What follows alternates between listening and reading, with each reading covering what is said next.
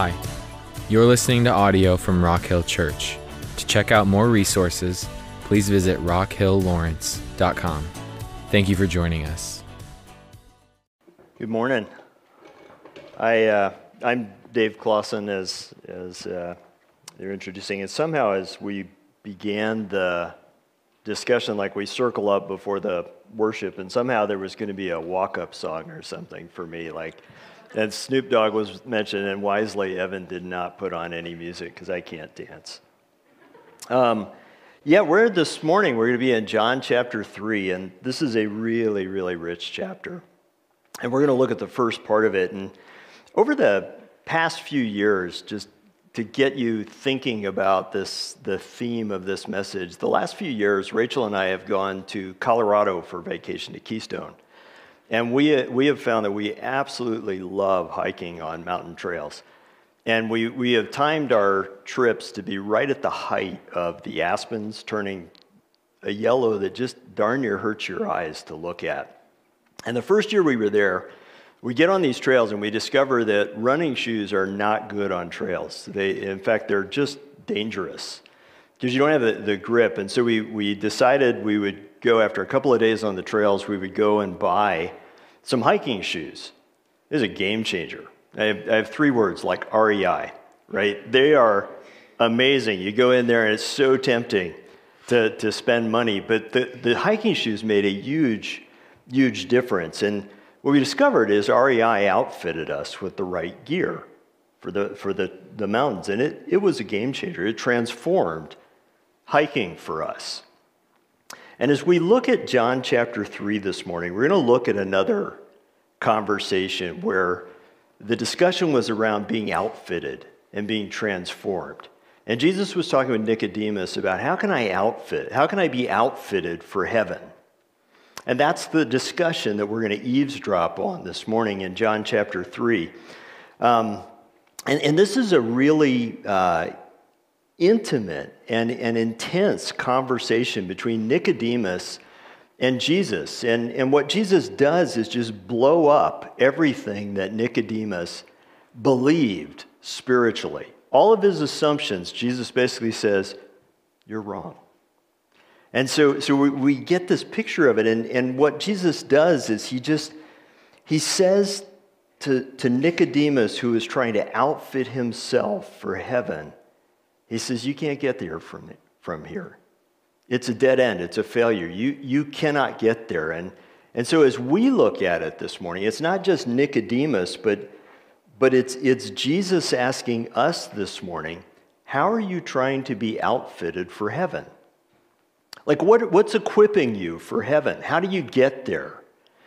And so Jesus has the same bomb that he drops on Nicodemus is on us this morning of saying, you can't get there on your own. Can't be done. And that the way to heaven is not through getting better, through self-improvement, through sin management. That the way to heaven it just can't be done on our part. It has to be done to us. It requires transformation. And so that's what we're going to look at this morning is this idea of how do we get outfitted for heaven? And here's the big idea, and this is just what I want you to take away from this morning, is you must completely trust Jesus to outfit you for heaven. And you have to stop trying to outfit yourself. To put it another way, you must trust Jesus to make you everything you need to be to go to heaven, rather than trying to make yourself what you feel like you ought to be in order to go to heaven. So the passage, we're going to cover 4 points. It outlines really well. Verses 1 to 2 are just the approach that Nicodemus makes to Jesus. And then verses 3 to 8, Jesus makes a really radical claim to Nicodemus. It just stands him on his head. And then in 9 to 13, Jesus says, well, I can make this radical claim because I have a radical authority. That I am an authority that is so different from any you've ever seen. And then verses 14 and 15, we're going to look at the response of faith. That what do we do with all this? How do we respond? So let's just dive in verses 1 and 2 with the approach. Now there was a Pharisee, a man named Nicodemus, who was a member of the Jewish ruling council. And he came to Jesus at night and said, "Rabbi, we know that you're a teacher who has come from God, for no one could perform the signs you're doing if God were not with him." Now Nicodemus comes to Jesus, and Nicodemus is like the very best that Israel had to offer. He's the top 1%. He's a ruler. He's part of the Council of 70 rulers over religious authority over Israel, and they had a tremendous impact upon the civil authority of Rome. They were called the Sanhedrin. He was a Pharisee, and we'll unpack that a little bit of what that meant. And he was a leader. He was a teacher. He had been around a long time. And he comes to Jesus at night. And there's a lot of speculation. Why did Jesus come at night? And so, first of all, I just, full disclosure, if you've seen The Chosen, I love that. But that's not necessarily how I see it. So I'm not going to stick with it. Like, The Chosen is not inspired, the Bible is, right? But it was such a great story. So watch it if you have not watched The Chosen on Nicodemus. Fantastic.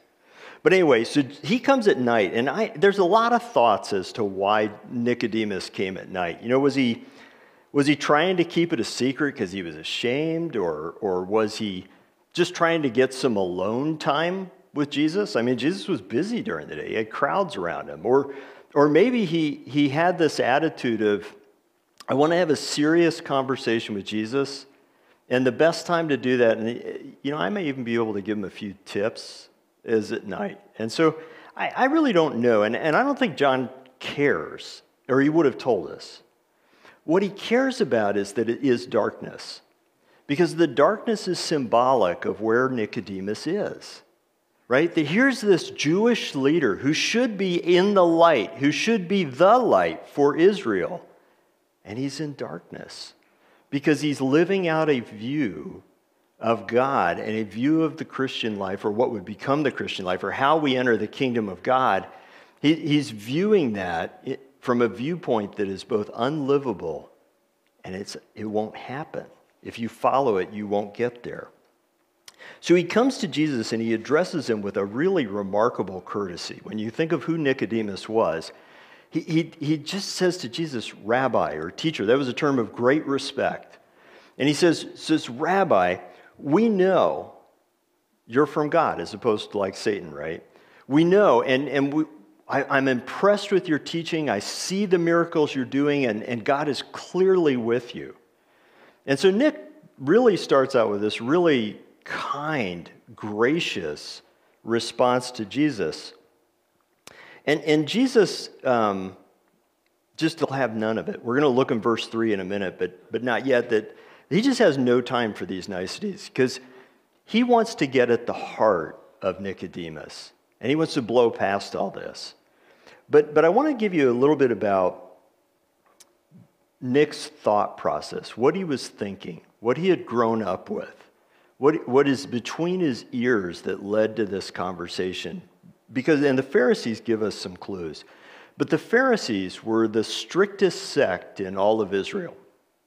So they had a deep, deep reverence for Scripture and the law of Moses. And they had a deep reverence for their traditions that they had built around it. And we'll talk about that in a second.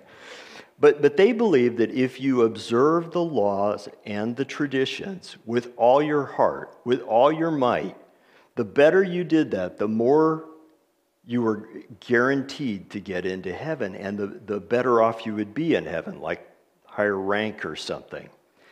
And so the Pharisees, what's interesting is there were never more than 6,000 Pharisees in the nation of Israel. It was a fraternity. They called themselves the Brotherhood.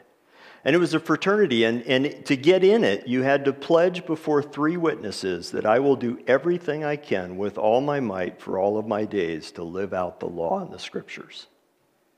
They were deeply dedicated. And and I think it was out of this love for God and the Scriptures and this deep desire to obey Him that they started to layer on all of these traditions that Jesus began to say is wrong. But the heart that led them there was right, because think of the mindset. If you believe that your eternal destiny is built upon your ability to keep perfectly all of the law of Moses and the scriptures, then you will do everything you can to make them black and white, right? You don't want any gray there because you might not get in. So they didn't want gray because gray was bad, so black and white was good. And so what they started doing is, if you think about the law of Moses, if you've read it, it's kind of vague, isn't it? Like, there's parts that aren't very clear. For example, Exodus 20 says, to keep the Sabbath and make it holy, don't do any work. What does that mean? What's work? And then Jeremiah, a little bit later in Jeremiah 17, Jeremiah adds on, and don't carry any burdens on the Sabbath, because that's breaking the Sabbath. And so they would try to take Exodus 20 and Jeremiah 17, and they wanted to make sure exactly what you could and couldn't do. Like, what's a burden? How big is that? And so they started adding all these traditions to the law so that they could live it out. And let me just give you an example of where it had gotten to by Jesus' day. So you could only get enough milk for one swallow. If 2 swallows, and that's a burden, you're carrying too much milk. That you could only carry a spoon weighing no more than 1 fig. 2 figs and it's a burden. That you could carry, that if you left your house, you could carry nothing but the clothing on your back. So to carry a cane, a purse, a staff, anything like else, that was a burden you were carrying, and you were violating the Sabbath. That you couldn't make a fire or burn anything on the Sabbath. So if you happened to have a fire and you threw a toothpick on it, you were breaking the Sabbath. If you lit a candle on the Sabbath, you were breaking the Sabbath. And the Pharisees were debating this, not to get into the minutiae of the law, but because out of a heart of, I've got to obey God.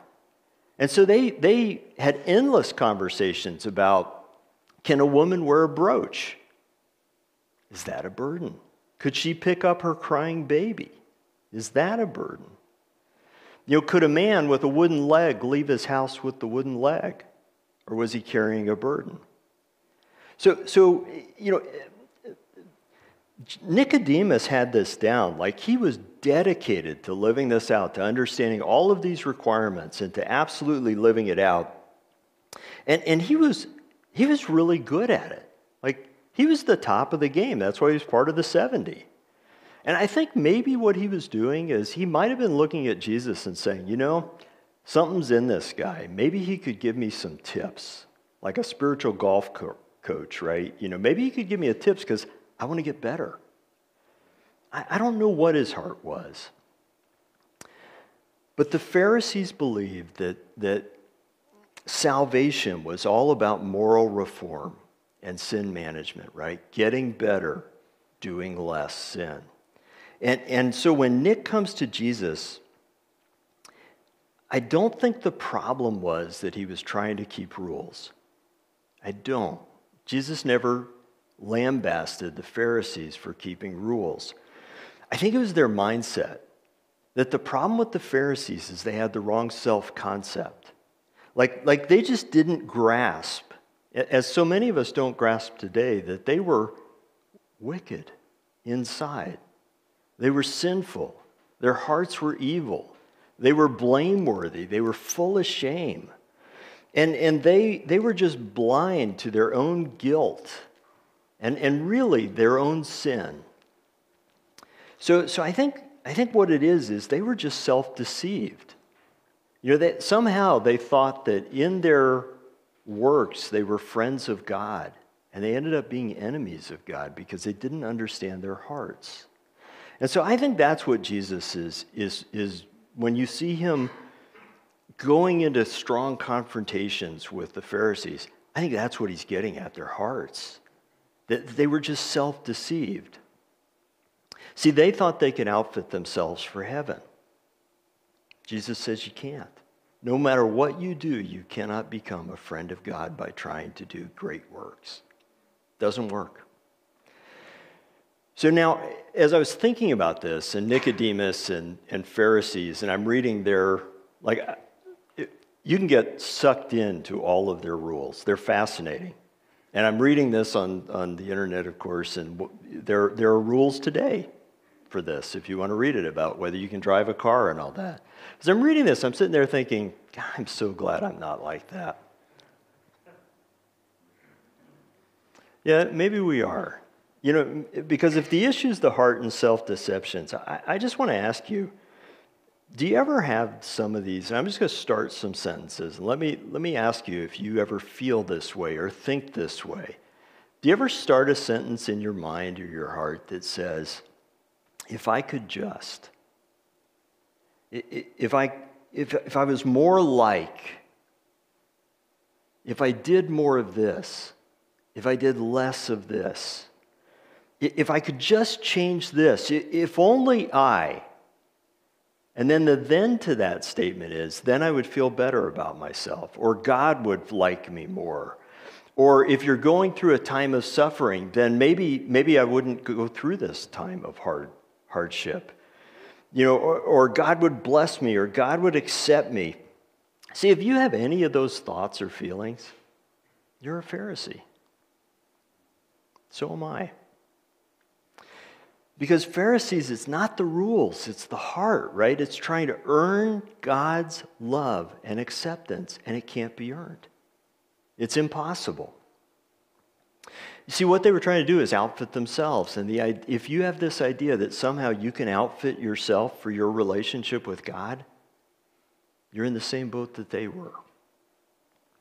And so what Jesus does is he completely changes the conversation. Even though it started out very courteous, Jesus just totally throws Nicodemus's courtesy to the side. And in verses 3 to 8, he makes this radical claim. We'll look at the second part. And I'm just going to kind of walk it through verse by verse or so. So Jesus replies, truly, truly, or very truly, I tell you, no one can see the kingdom of God unless they're born again. And what Jesus does is he dismisses all of the flattery, all the nicety, and he just goes right at the heart of Nicodemus's belief system. He goes right at the heart of it. No one, Nick, not a bad person, not a good person, not a Pharisee, not the top 1%, no one can come to God unless they're born again. And he says, and it's kind of cool, the Greek of born again can either be born again, like a second time, or born from above. Either one fits really well with the context. But in Jesus' day, again, there was this assumption among the Jews. Now, the Pharisees might have debated this a bit, but there was an assumption among the Jews that if you were a Jew, you automatically got into the kingdom. Like when you died, you go to heaven. You're in. Unless you were extremely evil or you consciously denied the Jewish faith. I mean, you had to do the worst to not get in. And so Jesus is telling this top 1%, the very best, that everything you're trying to do, everything you believe, there is absolutely no success that it's going to work. None. Not a bit. And so what Jesus is saying is, you don't have the right equipment. You're not outfitted for heaven. And even though you try to outfit yourself so much, it doesn't work. It can't be done. So he says, in essence, you have to be born again. Now, what's interesting is we need to be literally reborn of God by his power. And we use that term, born again, a lot, don't we? Born again has come to mean so much more than I think it should mean out of Scripture. It has become associated with not just being a Christian, but like the flavor of Christianity, or a set of doctrines, or political or social or moral standards, or whatever. But none of that's here. What Jesus is saying is, the reason you have to be born again is because we are not naturally equipped for heaven. What we're equipped for is eternal damnation. That is what we are equipped for. And God has to come along and outfit us in a completely new way to experience eternal life. And so I just want to say we use that term a lot about born again, but I think what Jesus is really getting at is we have to recognize that the old life we've been living, even if it's one like Nick's, really religious, is obsolete and useless. God has to do something to and in and through us and for us in order to equip us for heaven. He has to give us a whole new identity and then empower us with a whole new life by his Spirit. And so Nick is looking at Jesus, and I think his mind is just blown at this point. Jesus just told him he's wasted his whole life. And so we're going to look at that. He says in verse 4, how could someone be born when they're old? Nicodemus asked. Like surely they can't enter a second time into their mother's womb to be born. What? What, Jesus? What? That's not even physically possible. What if your mom's dead? Can't happen. So obviously he's getting there. And then Jesus goes back on, keeps pressing him. Verse 5, Jesus answered, very truly, or truly, truly, I tell you, no one can enter the kingdom of God unless they're born of water and the Spirit. Now there's a lot of views here as to what Jesus means by water and Spirit. Like water is that amniotic fluid, and so he's saying you have to be physically born first and then spiritually born later. Is it the Word of God? Is it baptism? And I don't know that we can just conclusively say this is what it means, but I think there's a couple of clues, one later in the text and one just here in the Greek. When he says you have to be born of water and the Spirit, there's no the in the Greek. It's just born of water and Spirit. And that's important because it tells us it's not sequential. It's not steps. It's of modifies both at the same time. So it's water and Spirit have to happen at the one and the exact same time in order for you to be born again. And I think what he's doing is because Nicodemus is a teacher of the Old Testament and really knows the Old Testament, I think what he's doing is he's using the symbolism of water and Spirit in the Old Testament to give us clues to what he means. So water in the Old Testament often represents this idea of spiritual cleansing and this new life, right? Purification. And then Spirit is always the Spirit, which is, it's fine they put the in there. We just need to understand it's of both. The Spirit in the Old Testament always represents new life, God's life. And so I think what he's doing is he's pulling together the cleansing and renewal of the new life that God wants to give. And he's bringing to life, and I think Nicodemus would have gotten it, some promises from the Old Testament, like out of Isaiah 32, that he would pour his Spirit out on his people like water. Or Ezekiel 36, that he would just give people a new heart. All of that is encompassed in the symbolism of water and the Spirit in the Old Testament. So I think what Jesus is saying here is unless you experience spiritual cleansing and renewal from God, literally get a new heart, you can't enter the kingdom of God. It's impossible. So maybe a way to picture this, I was trying to think of an analogy, and somebody that I read had a great illustration I want to tease out for you. So picture you own a cherry orchard. Okay, you have your cherry orchard and it's going along fine, and you decide that, being the brilliant business person you are, that the market is in applesauce. And so you need to go from a cherry orchard to an apple orchard. Tracking? Great. So you've got cherry trees, but you need applesauce. So what do? Well, it's obvious, right? You prune your cherry trees, you put fertilizer around them, you dig the ground, you water them really well, you take extra good care of those cherry trees. What are you going to get? A lot more cherries, right? So how do you go from a cherry orchard to an apple orchard? You have to uproot the cherry trees, and you have to plant apple trees. That's what Jesus is getting at here.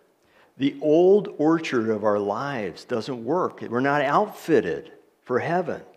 And it's not just a matter of pruning, but you know what happens when we start to experience this sense of distance from God and things aren't going in our life? What do? We go into pruning mode, right? I need to go to church more. I need to quit swearing. I need to stop doing this and start doing this. I need to have more quiet times. You know what we're doing? We're pruning cherry trees. And what God wants to do, what Jesus is saying is, it's not a matter of pruning. It's not spiritual reformation. It's transformation that's needed. You need to become an absolutely new thing. And that's what born again is about. Born again has these wonderful elements of adoption, right? And a new identity of the old life that you lived before. You're now adopted by someone else and you have a whole new life. But it's more than that. It's regeneration. We talk about that term of a new life in Christ, a life empowered by the Holy Spirit that is now equipped for heaven now and in the future to live there.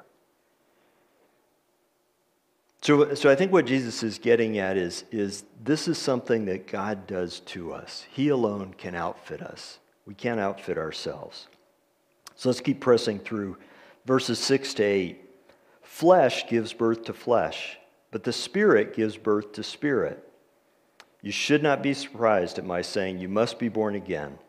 The wind blows wherever it pleases. You hear its sound, but you cannot tell where it comes from or where it's going. So is everyone born of the Spirit. Now, there is no way I'm going to make you understand this, because I'm not sure I do.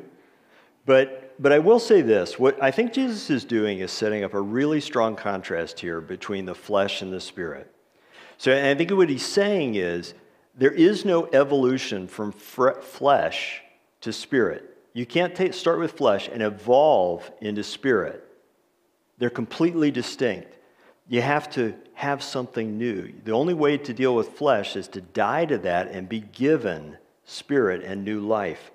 And he uses the idea of wind and spirit here to help illustrate it. And I realize it's kind of an obscure illustration. But he's playing with something, and the Greek plays with it very well. Pneuma is the Greek word, and it can be translated either wind or spirit. And I think what Jesus is saying is that the wind is kind of a great picture of the Holy Spirit, and there's some similarities, right? Like, they're both sovereign. Man is not going to change the wind, nor is he going to change the Holy Spirit. That we know both of them by their effects, right? We don't see the wind. We see the wind blowing something. And we don't see the Holy Spirit. We see the Holy Spirit moving in someone's life and changing things. And then, there's kind of a mystery to it all. And so, I really think what Jesus is doing with this illustration, whatever else, is I think he's trying to say to Nicodemus, the reason you don't understand the new life I'm talking about is the same reason you don't understand the wind. You don't understand the wind because you're not a breeze. And you don't understand the new life I'm talking about because you haven't experienced it. And the only way you will really know what I'm talking about is to be born again. And so what he does is he's in essence through this section saying to Jesus, or Jesus is saying to Nick, everything you thought you knew about your relationship with God, Nick, it's wrong. That's a pretty radical claim, isn't it? So then he talks about his authority to make such a claim. If you're going to blow up someone's belief system, you better have the authority to do it. And Jesus did. And so we're going to look at that authority in verses 9 to 13. And I'm just going to kind of walk through bits of it at a time. How can this be? Nicodemus asked. Aren't his questions great? Huh? What? What? And then Jesus says, you're Israel's teacher. Now, I think this should be a question. Are you really Israel's teacher? And you don't understand these things? And I think what he's doing is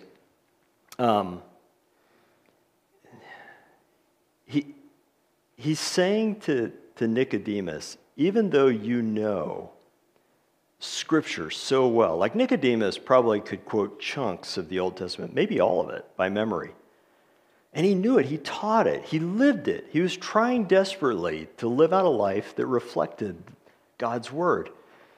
But what Jesus is saying is there's an ignorance to you, Nick. You don't get it. And it's not just that you don't understand it. It's that you don't believe it. And that's what he says in the next statement in verse 11 with, very truly, or again that phrase, truly, truly, I tell you, we speak of what we know and we testify to what we've seen. But still, you people, and that's plural now, you Pharisees, you religious leaders, do not accept our testimony. And I think what he is doing here is he's rebuking Nick not because of his ignorance of the Old Testament, like not that he didn't get it, but that he actually refused to believe it. Because even though Nick had heard Jesus teach, he recognizes the signs, he says, you're clearly from God. He's not accepting what Jesus is saying right now about being born again. And so the rebuke here is not that he didn't know something, but that he didn't believe what he had just heard. And Jesus goes on, verse 12 and 13, I have spoken to you of earthly things, and you do not believe. How then will you believe if I speak of heavenly things? No one has ever gone into heaven except the one who came from heaven, the Son of Man. So in other words, what Jesus is saying is, you know this stuff about new birth, Nick? This is like spiritual kindergarten. This is learning your numbers. And if you cannot believe and embrace that, how are you going to learn spiritual calculus? Like, how am I going to really teach you things? And Jesus, in essence, I think is challenging Nicodemus. I think he challenges us today, is if you don't respond to what you have, you're not going to keep getting more. God just kind of presses pause and says, you got to deal with what you got to deal with now. And Nick hadn't done that yet. Now we know later he did. So then he refers back to this idea of descending. You remember the way chapter 1 ended with that reference to Jacob's ladder and all, and Jesus is the one? Well, what Jesus is saying to Nicodemus here, he's referring back to chapter 1, and he's saying to Nicodemus, I'm like no teacher you've ever had. Like you call yourself a teacher, you called me teacher, I'm different. Because all those other teachers, there's not a single one of them that lived on this earth, went to heaven, came back, and told you what he saw. Not a one. Here's how radical I am. I started in heaven, and I came down here to show you and tell you what God is really like, what his plans are. So that when you look at me, Nick, you're getting like divine show and tell. I'm showing you exactly what the heart of the Father is like. And so Nick is challenged. I have the authority to make this claim. But you have to respond. And that's verses 14 and 15. Just as Moses lifted up the snake in the wilderness, so the Son of Man must be lifted up. And then everyone who believes may have eternal life in him. Now, Jesus takes us back to Numbers 21. Do you remember the story that Israel had rebelled against God, and God brought venomous, poisonous snakes into the camp of Israel? People started getting bitten. And they died. And so they cry out to God, help, mercy, we're sorry. And God says to Moses, I want you to create a bronze statue of one of these serpents and put it on a very tall pole in the center of camp. And anyone who looks at that pole, who gets bit and looks at that pole, will be miraculously healed from the venomous snake. Now, he didn't take away the snake bite, but he did take away the consequence. And they had a choice to make. And don't miss this. When people got bitten by a snake, even though that snake was up on a pole, they had a choice, didn't they? I can either look at the snake and be healed, or I can go on my own way and maybe apply a compress or who knows what, and I'm going to die. So there was always that choice. And I think what Jesus is saying is look, if if God could save sinful people from physical death by simply glancing at a piece of bronze on a piece of wood, how much more can he save sinners who are dying spiritually when they glance at his Son who's been on the cross and risen from the dead? How much more? This is getting at God's heart, but it's just that simple. And one of the things we struggle with in the gospel is it just sounds too easy. Doesn't it? Like, just believe? But it was. You had to look at the cross, accept that God actually would forgive you. And then all of this happens. New life, born again. We use that term saved.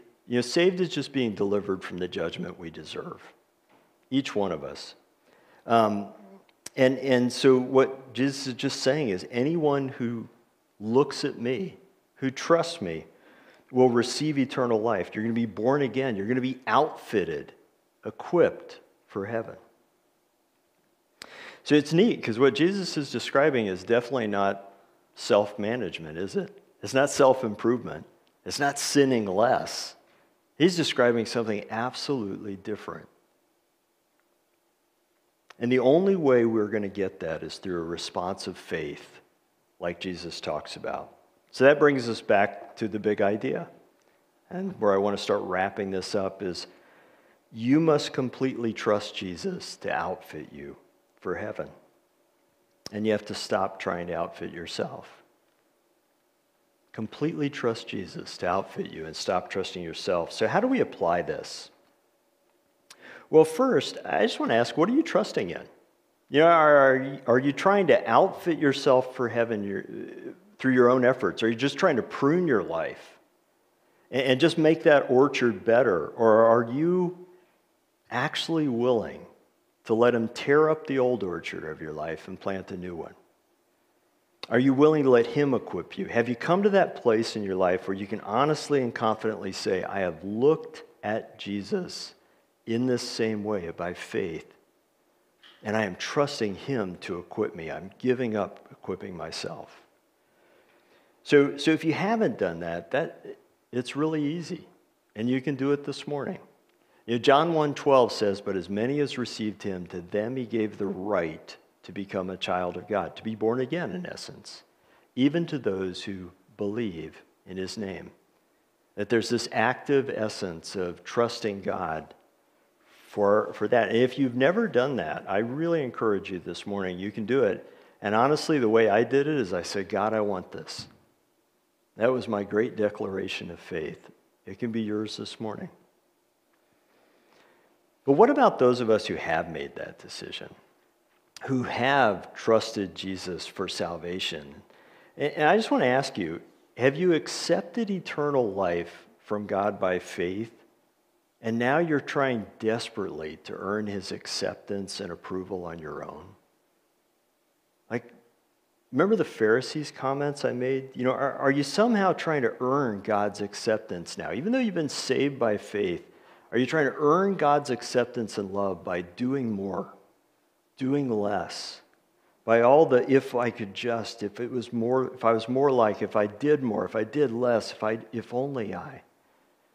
If that resonates with you, what's happening is all of those feelings, all of those thoughts reflect that you're still living out of the old life and nature. You're not living out of the new life and nature. You're trying to live a supernatural life out of your own strength and power. And no wonder we feel those things. So I just want to say, 2 Corinthians describes it so well. Paul says, you're a new creature. All those old things, they passed away. New things have come. And so I just want to ask you, are you really living with the thought and life that Christ's righteousness is now your righteousness? Christ's acceptance by the Father is now your acceptance by the Father. And there is nothing you can do to earn or lose his love either way. Not a single thing. So that there's no more if I could or if I was or if only, then there's just I am. I am. See, whether we live it out perfectly or not, the life he's given us is still ours. And that's really exciting. So he alone can transform you. He alone can outfit you, but you alone can think from a mindset that's in that way. And I want to say, absolutely, when we get this new life, God will reform our morals. He will give us less of a taste for sin over time. We will change. And so that's the second part of this. Not only does your mindset have to change, but are you changing? Are you living out the new life? Are you trying to live a life of obedience? Not like Nicodemus, so you can earn God's love, but because you're so deeply loved that you can live no other way. I'm going to close on that, and I'll have the worship team come up, but I just want to ask you, are you really trusting God for that salvation? Living out the new life? Are you striving to live a new life? Not because you could earn something new, but because you're trying to earn God's love. Just receive it. So this morning, they're going to come up. Come on up, guys. I'm going to pray. And I just want to encourage you as I pray and as we worship, think about that. And where am I trying to live out of? The new life I have? Or am I trying to just prune the cherry trees that are there? Jesus, thank you. Thank you that you did it all. You did it all on the cross. There's nothing more that we can do. You give us new life. We have new birth in Christ, and it's only by faith. And now even living it out, this is a supernatural life. We are transformed. We don't reform. Change us, but change our minds, change our hearts. Give us the trust in you to not only be what you say you are, but to do what you say you would do in our lives. Help us live differently because you have made us different people. In Jesus' name, amen.